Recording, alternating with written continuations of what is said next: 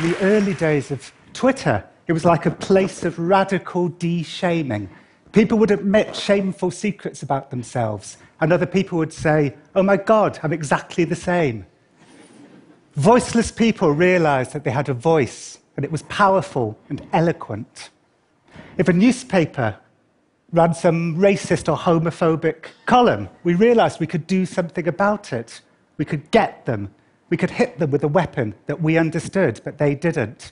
A social media shaming. Advertisers would withdraw their advertising. When powerful people misused their privilege, we were going to get them. This was like the democratization of justice. Hierarchies were being leveled out. We were going to do things better.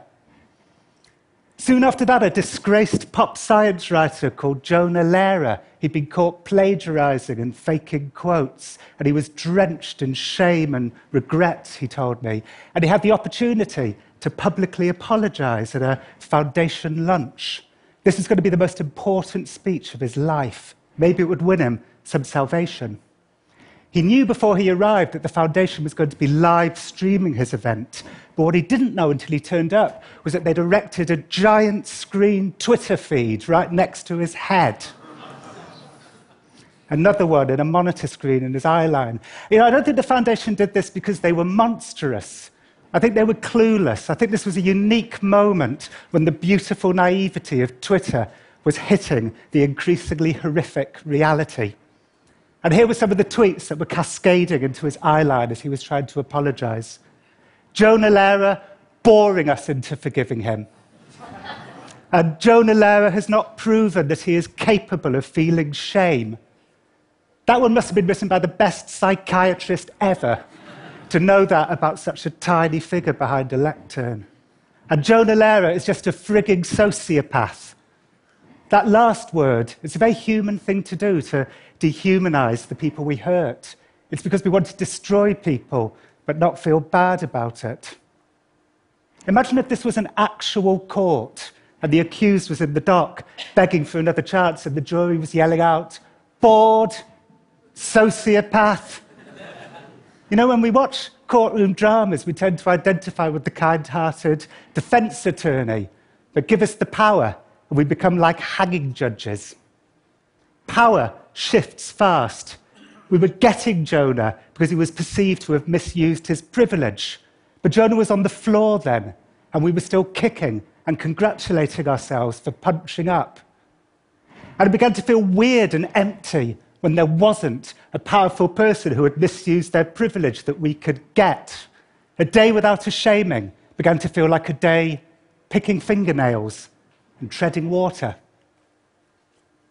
Let me tell you a story. It's about a woman called Justine Sacco. She was a PR woman from New York with 170 Twitter followers, and she'd tweet little acerbic jokes to them, like this one on a plane from New York to London. So Justine chuckled to herself and pressed send and got no replies and felt that sad feeling that we all feel when the internet doesn't congratulate us for being funny. Black silence when the internet doesn't talk back. And then she got to Heathrow, and she had a little time to spare before her final leg, so she thought up another funny little acerbic joke. And she chuckled to herself, pressed send, got on the plane, got no replies, turned off her phone, fell asleep, woke up 11 hours later, turned on her phone while the plane was taxiing on the runway, and straight away there was a message from somebody that she hadn't spoken to since high school that said, "I am so sorry to see what's happening to you." And then another message from her best friend, "You need to call me right now. You are the worldwide #1 trending topic on Twitter." What had happened was that one of her 170 followers had sent the tweet to a Gawker journalist, and he retweeted it to his 15,000 followers. And then it was like a bolt of lightning. A few weeks later, I talked to the Gawker journalist. I emailed him and asked him how it felt, and he said it felt delicious. And then he said, "But I'm sure she's fine." But she wasn't fine, Because while she slept, Twitter took control of her life and dismantled it piece by piece. First, there were the philanthropists.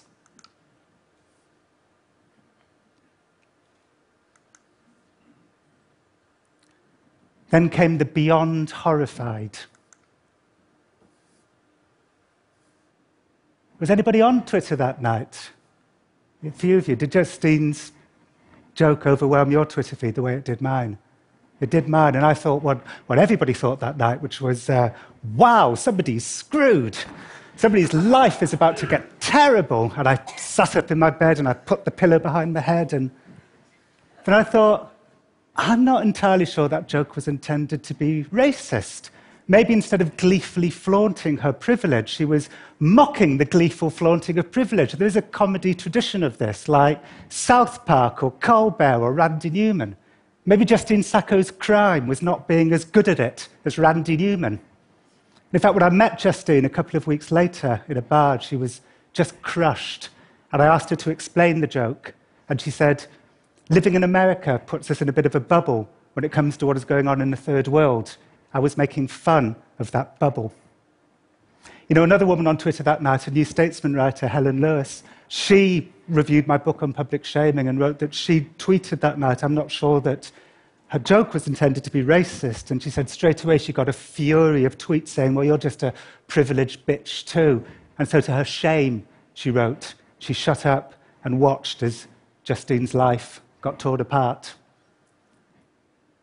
It started to get darker. Then came the calls for her to be fired.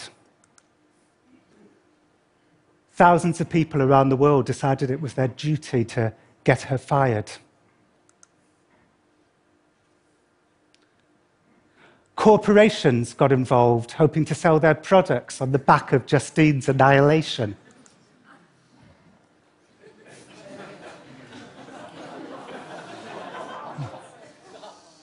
A lot of companies were making good money that night. You know, Justine's name was normally Googled 40 times a month. That month, between December the 20th and the end of December, her name was Googled 1,220,000 times. And one internet economist told me that that meant that Google made somewhere between $120,000 and $468,000 from Justine's annihilation. Whereas those of us doing the actual shaming, we got nothing. We were like unpaid shaming interns for Google. And then came the trolls. Somebody else that night wrote, somebody HIV positive should rape this bitch, and then we'll find out if her skin colour protects her from AIDS. And that person got a free pass. Nobody went after that person. We were also excited about destroying Justine, and our shaming brains are so simple-minded that we couldn't also handle destroying somebody who was inappropriately destroying Justine. Justine was really uniting a lot of disparate groups that night, from philanthropists to rape the bitch.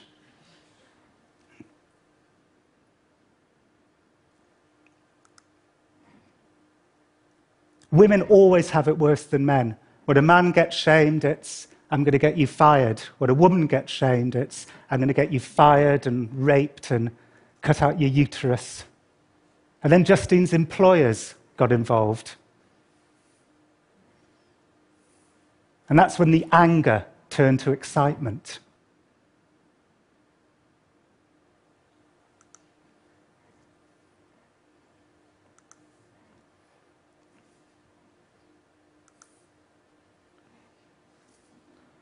What we had was a delightful narrative arc. We knew something that Justine didn't. Can you think of anything less judicial than this? Justine was asleep on a plane and unable to explain herself, and her inability was a huge part of the hilarity. On Twitter that night, we were like toddlers crawling towards a gun. Somebody worked out exactly which plane she was on, so they linked to a flight tracker website. A hashtag began trending worldwide. Hashtag, has Justine landed yet?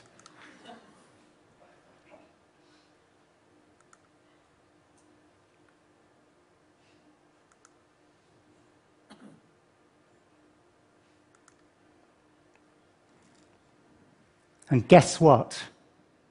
Yes, there was. And if you want to know what it looks like to discover that you've just been torn to shreds because of a misconstrued liberal joke, not by trolls, but by nice people like us, this is what it looks like. So why did we do it? I think some people were genuinely upset, but I think for other people it's because Twitter is basically a mutual approval machine. We surround ourselves with people who feel the same way we do, and we approve each other, and that's a really good feeling. And if somebody gets in the way, we scream them out. And do you know what that's the opposite of? It's the opposite of democracy. We wanted to show that we cared about people dying of AIDS in Africa. Our desire to be seen to be compassionate is what led us to commit this profoundly uncompassionate act. As Megan O'Geeblin wrote in the Boston Review, this isn't social justice. It's a cathartic alternative.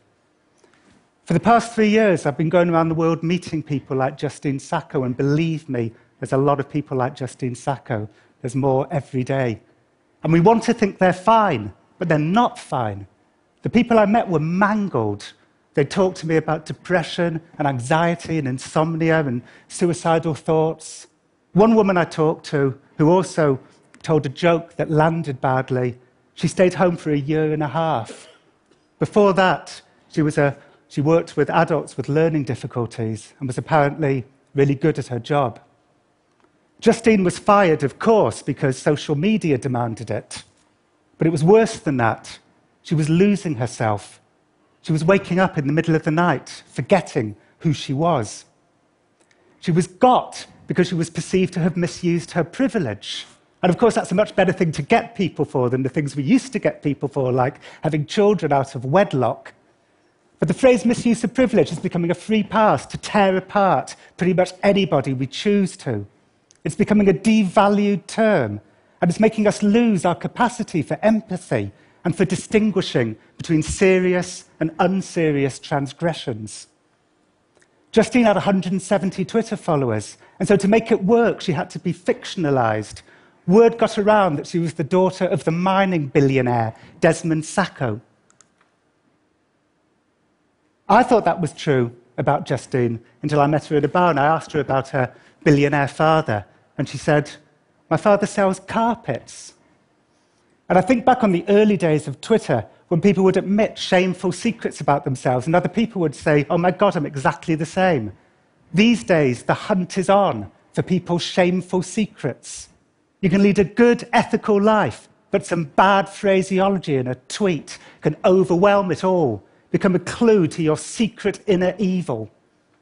Maybe there's two types of people in the world: those people who favor humans over ideology, and those people who favor ideology over humans. I favor humans over ideology, but right now the ideologues are winning, and they're creating a stage for constant, artificial high dramas where everybody's either a magnificent hero or a sickening villain, even though we know that's not true about our fellow humans. What's true is that we are clever and stupid. What's true is that we're grey areas. The great thing about social media was how it gave a voice to voiceless people, but we're now creating a surveillance society where the smartest way to survive is to go back to being voiceless. Let's not do that. Thank you.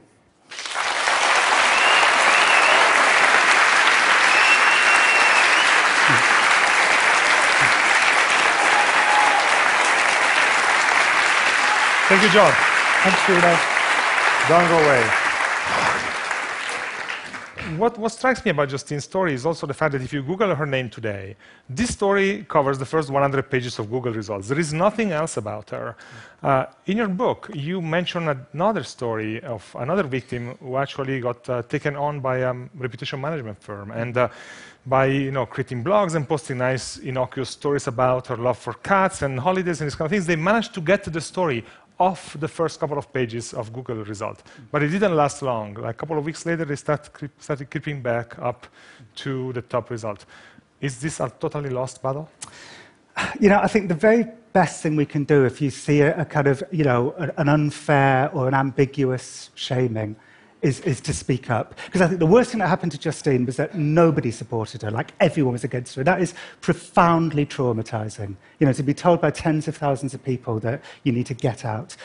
But if a shaming happens, then there's like a babble of voices, like in a democracy, when people are discussing it. I think that's much less damaging. So, I think that's the way forward. But it's hard, because if you do stand up for somebody, it's incredibly unpleasant. Okay, so let's talk about your experience, because you stood up while writing this book. By the way, it's mandatory reading for everybody, okay? You stood up because the book actually puts the spotlight on shamers. And I assume you didn't only have friendly reactions on Twitter. It didn't go down that well with some people. I mean, lots of, you don't want to sort of just concentrate, because, lots of people, understood and were really nice about the book and so on. But yeah, I mean, for 30 years, I've been writing stories about abuses of power. And when I say, the powerful people over there in the military or in the pharmaceutical industry, everybody applauds me. As soon as I say, we are the powerful people abusing our power now, I get people saying, well, you must be a racist too.